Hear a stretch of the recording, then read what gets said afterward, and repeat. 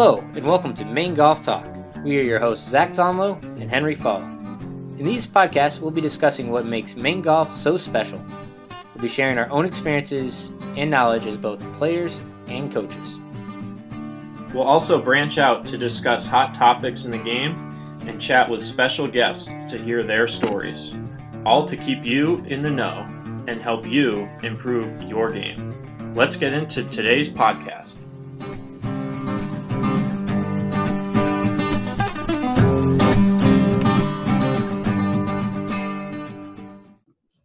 All right, welcome back to another episode of Maine Golf Talk. I know it's been a while since we actually released a recent episode, but Henry and I finally found some time, whether it's his traveling all over Scotland to Sugarloaf and my busyness. We finally found some time to talk a little U.S. Open and what's going on with the world of Maine golf. So, Henry, what have you been up to? Where are you at? And how's the life of a looper? Well, I am in the other Portland on the West Coast, Portland, Oregon, and it is a little smoky here. If anybody's been watching the news, there are some pretty crazy wildfires going on up and down the West Coast, and Portland, Oregon is actually probably the hub of those wildfires. Air quality index is up around 400 or 500. So we are on a little bit of a delay here with the tournament, but hopefully we get things going here starting Friday. They pushed it back to Friday. So, but yeah, travel's been good and been having some fun. We just got done with the ANA Inspiration down in Palm Springs. That was a really fun event. Interesting finish there, if anyone was watching, with Brooke Henderson and Nelly Korda, and then Miriam Lee chipping in 3 times in the last day. That was pretty crazy to watch. But we had a good, pretty solid week, made the cut, and man, that course last day was firm and fast. That was tough. Yeah, that was quite the finish there at the ANA, and we also had some exciting golf on the other side for the men's tour. And we also got some exciting golf now here this week at Winged Foot, host of the 2020 U.S. Open. So it's kind of weird to think about September and golf is being played for a major that's the U.S. Open. Hasn't been it's been a while since the PGA, but we're in for a couple good weeks of golf here. Yeah, it was interesting. I was watching Golf Channel last night, and they were doing a story about how, I guess, the USGA's relationship with Winged Foot and how there's been, why the gap has been so many years between 2006 and now, and then prior to 2006, I think it was like 20-something years between U.S. Opens there, and it's between traffic and membership, it's been a long road back to Winged Foot, but everyone I've heard talk about the golf course, it's one of their favorites, and probably between that and Oakmont for the 2 most challenging courses in the country. Yeah, I think Tiger actually came out today and said that Winged Foot might be one of the hardest golf courses he's ever played. And granted, he hasn't played Sugarloaf, so who knows? Yeah, I mean, Sugarloaf from the tips. We got to make that happen. Come on, USGA. We can get those green speeds up to 13, 14, put those pins in some unputtable positions. I think front you can see some. Yeah, front right on 9. Go for it. Yeah, right on that false front. So, Henry, let's get into our picks. We're going to make this quick, easy. For those that listened last time, we picked 2 inside the top 10. We picked 1 from 11 to 30, 1 from 31 to 50, and then 151 and beyond. The big news, of course, Brooks Koepka is out of the U.S. Open, so we have only 9 picks to choose from inside the top 10. But Henry, I'm going to let you start it off. We're going to start with our highest ranked golfers first. So we're going to go in that 51 and beyond category. Yeah, the other shocker too was Scotty Scheffler coming down with COVID this past week. He was definitely one of my sleeper picks again, having such a great run here down the stretch. But anyways, with my 50 and above ranking, I am going with Phil Mickelson. Now, before we go into the whole history with Phil there at Winged Foot, there was 5 stats I kind of looked at for this event. I looked at scrambling, strokes gained off the tee, strokes gained approach, and 3 putt avoidance. Sorry, 4 stats, 3 putt avoidance.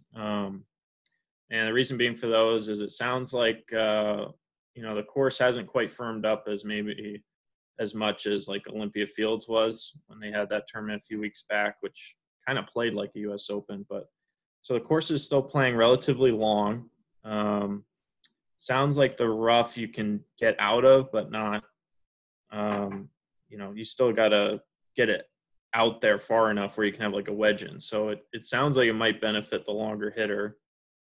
The greens have a lot of sections, so I like someone that's hitting quality iron shots, so strokes gained approach, and then scrambling and 3 putt avoidance. You look at those greens there at Winged Foot, they look pretty diabolical, especially that 18th green. I don't know if you saw video on that. That was crazy.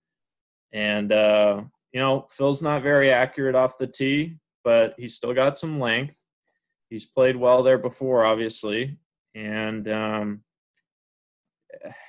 you look at his scrambling ability, and I just think the storyline would be great. It'd be great to see him contend. You see, I think Phil's going to right those demons. I actually am in agreement with you on this one, more or less just because it's Phil Mickelson at Winged Foot, and we all know Phil's great history at Winged Foot. Last time he played there in 2006, of course, he had the lead going into the final hole, double. But, he had won the previous 2 majors that year, or the previous 2 majors, I guess, because Masters and the PGA in 2005. But, he was off to a great start there. Of course, hits his tee shot way left, makes double on 18, loses to Jeff Ogilvy. But I think this is kind of his year. Like you said, he's a scrambling wizard, and that's going to really set him up well for this golf course. I think it would be just a great storyline. I mean, you got Phil Mickelson, who had that was probably his best chance to win a U.S. Open, and he wins it when he's 51 after his last start was on the Champions Tour. I think that's pretty cool. So I'm going Phil Mickelson in that 51 plus category. You had some pretty good ones in that category as well. I picked Jordan Spieth last time. I am off the Jordan Spieth bandwagon for now. Oh, there is nothing going on with Jordan Spieth in his golf game right now. So, Jordan, until you show something like a made cut, I'm off. Oof. Throwing it out right now. So, for me, for my 31 to 50, I was really torn between a couple players. I had Brendan Todd, who's been playing well lately. He played really well in the Tour Championship, had a chance. You have Eric Van Rooyen, who's always finds himself up on the leaderboard in majors. And I actually went with Matthew Wolff. I think his game is his driving. He played well at the PGA Championship. His driving distance, he's out there. If he can keep the driver somewhat in play, I think he's got a really good chance. And I don't know, I like these young guns that aren't afraid to go after it. So I'm going Matthew Wolff on the pick. Yeah, I really like that pick. He's been he seems to show up on those tougher courses a little bit too, and as you say, seems to be trending. I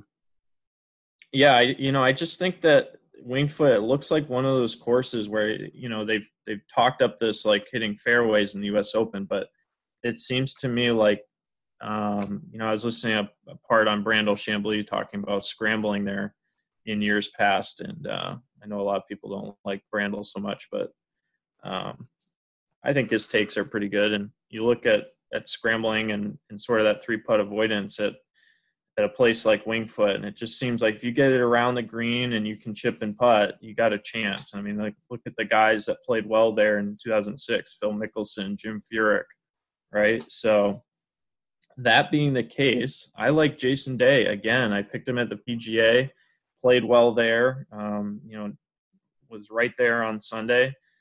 He's been a little quiet the past few weeks, but, he's still one of the best putters in the world, and I like his short game. He's got all the sauce, and he's my pick for 31 to 50. And then going on from 11 to 30 in the world, I am going with Tyrrell Hatton. Guy plays well in big tournaments. Looked like he played pretty well at down Atlanta East Lake, and even some of the weeks leading up to that, it's been playing pretty solid golf. Putts it really well. Just seems like he's just a gamer. He doesn't do anything great, but he just scores well, and I think that's the type of game that translates well at the U.S. Open. I think that's a great pick. He's got that tenacity, that drive, and I love when he gets all frustrated and just blows up. It's great. It seems like it kind of feels like me when I get mad on the golf course. So I'm actually going across the lake as well, across the pond. I was torn. I had two options here. I like Matthew Fitzpatrick in this pick, as well as Tommy Fleetwood. I got to go with Fleetwood just because his experience in majors. Again, another guy that for some reason just steps up in majors and somehow finds a way to get his name on top of that leaderboard or near the leaderboard. Disappointing finish there at the PGA Championship, but I think this is going to be his tournament. I mean, he seems to find a way to keep the ball in play. When he gets his putter going, he's pretty unstoppable, and I think this might be the one tournament that Tommy Fleetwood wins and gets his first major. So my two top 10 picks, I'm going with the reigning defending PGA champion, Colin Morikawa. I mean, the kid's a ball striker and just shows that he is one of the best in the world, and there's a reason why he's now inside the top 10. I mean, last time I picked him, he was inside the top 30. So big jump up the world rankings, and his iron play I think is going to keep him in contention this week. I mean, he's got the whole game, the whole package. His mind for his age is just absolutely incredible. I keep thinking back to the driver he hit, not just at the PGA Championship there, but the one at it wasn't the Memorial, but when they played at Muirfield. He hits driver up there, plays his odds correctly, and hits it up there tight, and then does the same thing at the PGA Championship to basically close it out. So I like Colin Morikawa here. I think it'd be pretty cool to see a two-time major winner after 3 majors. And my other pick, you just got to go with the hot hand right now. You got to go with world number 1, Dustin Johnson. It's his time. I mean, they give him so much shit for not winning majors, not winning the big tournaments. He just pulled it off at the Tour Championship. He's on a great run right now. And I think his mindset's a little bit better now, and I think his game is just all around solid. So DJ going to be hosting the trophy at the end of the week. Yeah, hard to disagree with you there on DJ. I don't see how I can't imagine him finishing outside the top 10 anyways, the way he's been playing. But I did not pick him for 1 through 10 here. I went with 2 guys that have been in pretty good form here. My first one is Xander Schauffele, the actual winner at East Lake. Sorry, Dustin, but Xander actually shot the lowest score for those 4 days, if anyone really cares. But I looked at some of the stats. Strokes gained off the tee is pretty high up there. It looked like he was a little off of the driver at East Lake and still was able to win. I think he was lowest score by a couple of shots for the week. But he just puts the lights out. Another one of those gamers like him and Terrell Hatton. I just feel like they're going to be there come Sunday, and so I don't have him winning the tournament. I have him winning the Masters. I've said that this whole year. I think he's going to win. He's going to put on the green jacket this fall, but I still think he'll be there come Sunday. And my top pick is Jon Rahm. Statistically, all four of those categories, I think he was like top 20 in every category. Scrambling, three-putt avoidance, everything. He's just a stud. I think he's righted some demons this season. I said the PGA, I didn't feel like he was quite ready. What he showed me at Olympia Fields a few weeks back, and even the way he played at East Lake, where he didn't quite have his A game, for him to still shoot some good scores, I think it speaks volumes. I think his game's really coming together. He's in a good place, and I think it's his time. I really do. Do you think I love the pick on Rahm because, I mean, look at the courses that he's won at this year, and they've been the toughest golf courses that have been on the tour. So I really like that pick. I was torn with Rahm as well. I mean, those two putts that DJ and Rahm hit at Olympia Fields. I mean, absurd. I know we've missed a lot of golf and a lot of recaps, but those two putts were just absolutely insane. I got to catch the end of that. I was actually traveling for towards the chapter championship down in Samoset, and I got the end of it, and I mean those putts just blew my mind. I was losing my mind. Nobody else cared at the bar. We got done. I forget what tournament we were at, and we got back to the hotel, and it was on for like half an hour. And DJ makes that putt after taking he took like 10 minutes to read that, him and his brother. And I just looked at Dan. I was like, "Are you effing kidding me?" Like, that thing dropped, and then Rahm drops on top of it. I was just like, "Is that like hole like in a perfect bowl where it just absolutely goes in every time?" I don't understand. I mean, it must have been, because those putts were – I didn't think either one of them had a chance. DJ's, I didn't even think he got it to the ridge, and just slowly trickled and then just took off. And thank God it hit the pin, because that was not going in otherwise. Yeah, I really hope that this U.S. Open lives up to like that type of tournament where we got a tight finish down the stretch. I mean, this course looks like it produces – the best players show up, and what do you want to see for a score? That's what I'm interested in. What do you want to see? That was actually going to be my next question. I think 1 over, even 2 over. I want to see somewhere around there.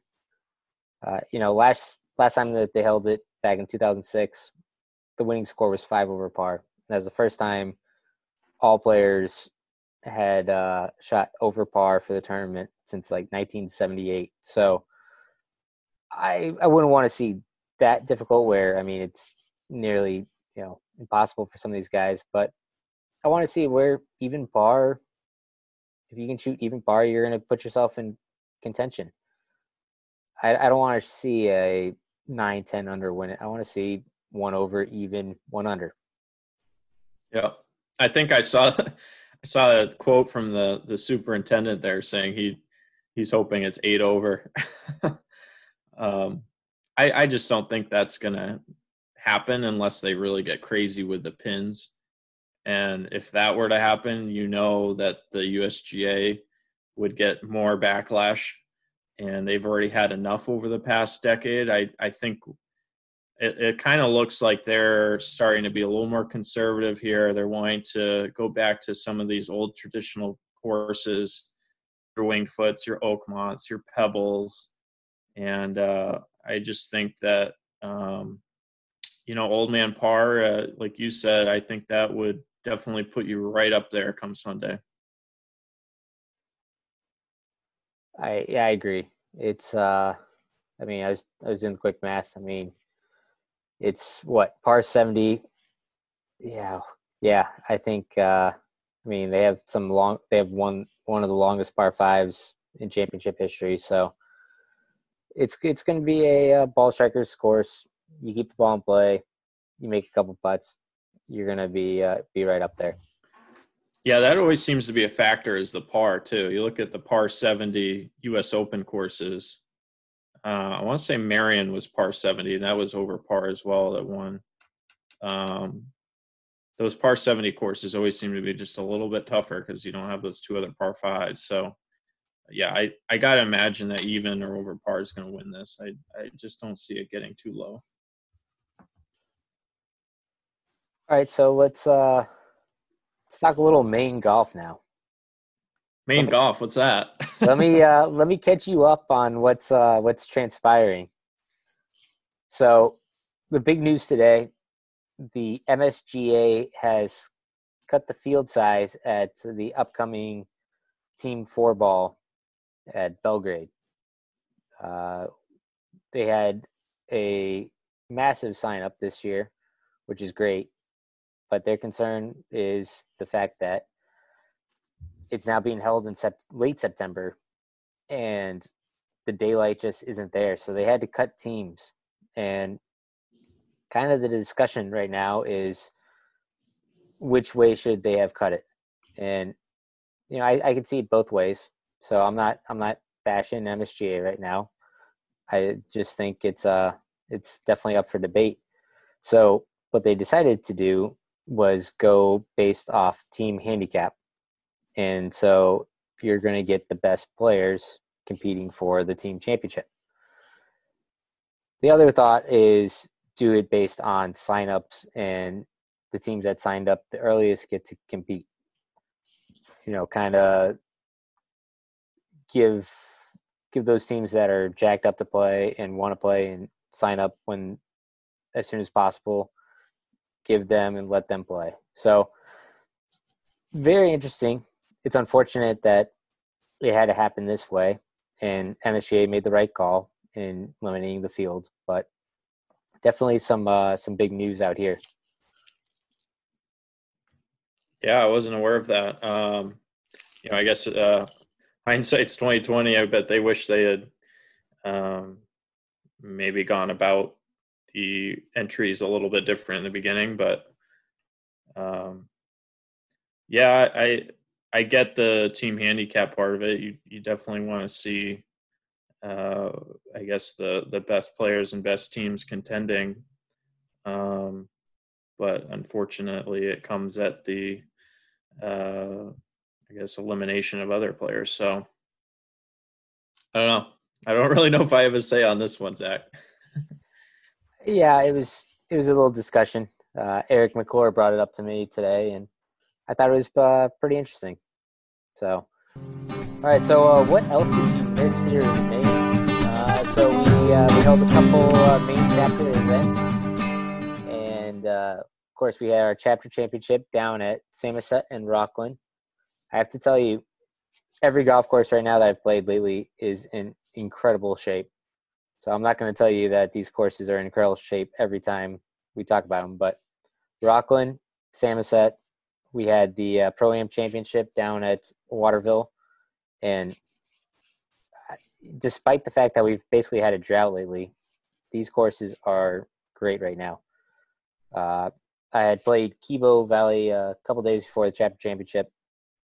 My fiance and I, we went up there, kind of just got away from Sugarloaf for a little bit, and it was right after the member guest, and I was watching it. Peter DeVos puts on a great event. He's one of the best professionals in the state of Maine. And again, course, greens, lightning fast, condition is immaculate. I think I posted a picture of hole number 4, but they were doing some work on the outer 9, what they call it.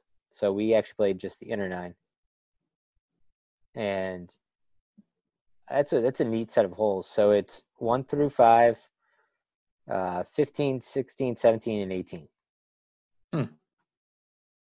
So you got the par 5 fifth, you got 2 par 3s, you got the drivable 16th, Taft bunker. I was trying to get a video of Kayla because she actually joined me and played with me that day. I wanted to take a video of her trying to get out of the Taft bunker. I think it took about 6 or 7 shots, and she just gave up. I don't even think she got out. They were going to have to rename the bunker. But yeah, it's golf courses in Maine right now, Henry. You're missing out because they're all great. We're about to get to some pretty peak foliage here. I would say Sugarloaf's going to see it in about 2 weeks. We're starting to see some color, and if you're trying to go golf in Maine right now, you got to start booking your tee times, because if our course is any indication, Maine golf is thriving, and it's hard to get a tee time.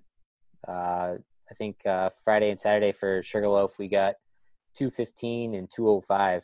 So hopefully no frost to track that, but going to be a great finish to the end of the golf season here. Yeah, it sounds great. I'm excited to get back there. Should be back next Monday or Tuesday. Just depends on the wildfires out here in Oregon. But yeah, it'll be nice to play a few rounds of golf, hopefully, while I'm back in the great state. All right. So before we close it all out, let's hear what you've been up to. Let's hear a little recap about your trip over to Scotland. Scotland. Well, I gotta encourage everyone on this call. If you guys get a chance, I would definitely go over there and play some golf. I mean, the courses are just up and down both coasts. But Royal Troon, I mean, just exceptional. It's not rated as one of like the top 5 or 10 in Scotland, from what I understand, but it's just beautiful, and so much character there. And it's had a storied history, some major champions, so many major championships that have been held there, and some great players that have won there. It's definitely worth the trip. And then you go to the other coast where we had the Scottish at the Renaissance, they call it, Renaissance I say, but Renaissance apparently. Cool that's more of a new links course, but a lot of good tracks right around there. St. Andrews is on the other side of the bay there, but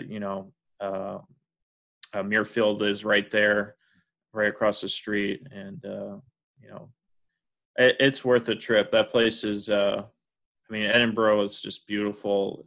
We couldn't really go outside because we're essentially in a bubble, but even just driving to the golf courses, it's just if you're an avid golfer and you love the sport, it's the place to be. So you've been what is it now, 6 or 7 weeks on tour, caddying for Dana. What's the biggest takeaway that you see from these players that separate them from your scratch handicapper, your +1, +2 handicapper?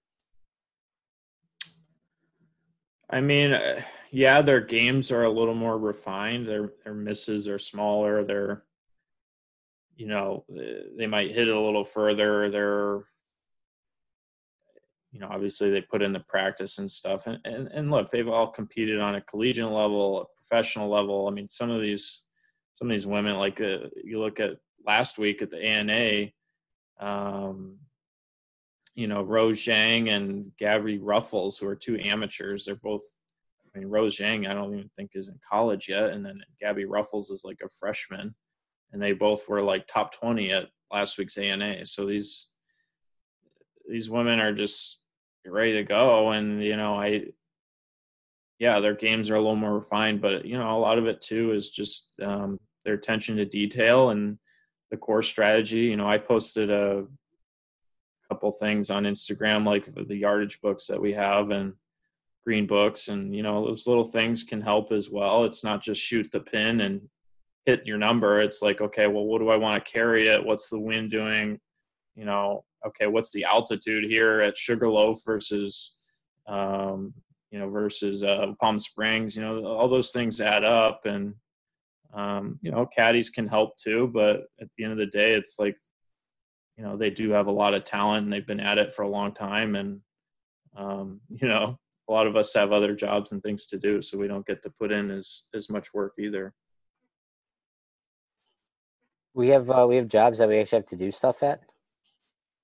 Stop it.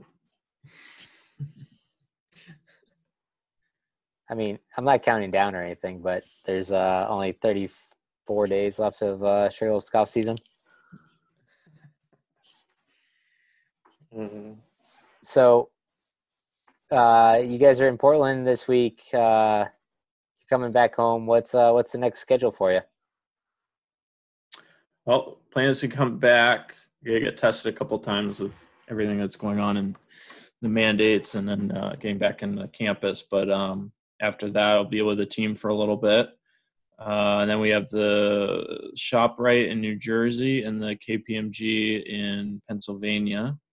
And then there's a few weeks off sort of with the Asia swing that looks to be canceled, unfortunately. But we're happy to see they added an event in Georgia as well. So there's still tournaments coming up. And then, the ultimate goal is also getting the U.S. Open in December, which is down in Texas this year. So between that and, Bates with being able to practice and everything, lots to look forward to. Yeah, it's pretty exciting here. We I don't know if you heard, but high school golf is a go. Nice. First matches start on Friday, so quick season. I think there's 3 weeks. I know my team, we have 7 matches. Now actually 6 because of one cancellation, but 6 matches. Then we have our qualifier / conference championship all in one lump, and then hopefully team states, individual states at Natanis. So quick season, but I'm kind of glad that the high school sports are a go, and we get to see some junior golf here.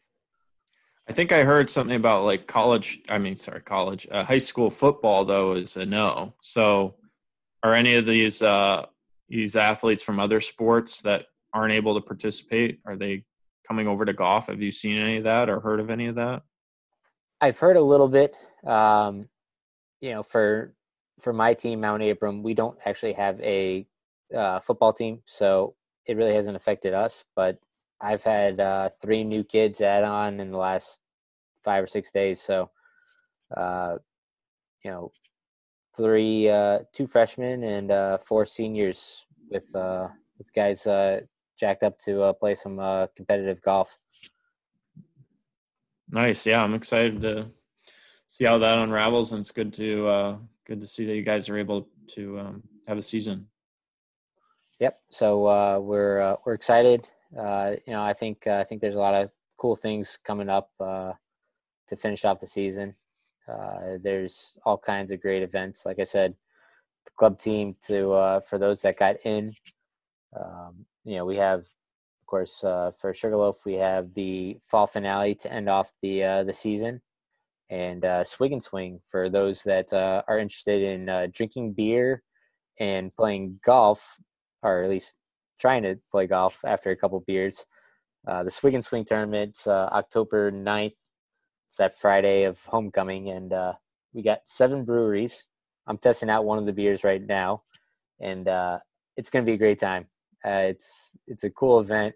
All the funds go towards the Sugarloaf Ski Club and Carl's Kids. So for those that are looking for something to do, can't find a tee time at Sugarloaf, come jump in, play in the Swig and Swing on October 9th. And yes, I am throwing a little mini promo in there. Nice. All right. Well, you guys heard it first from us. The picks for this week's U.S. Open. We'd love to see your picks. We'll be sure to post that up on Instagram. You can always find us there and Facebook. And if you guys have any recommendations for future episodes or guests, we certainly appreciate it. And Zach, it's been nice catching up. Nice chat with you. All right, Henry. Hopefully we can do this soon. And this has been another episode of Maine Golf Talk.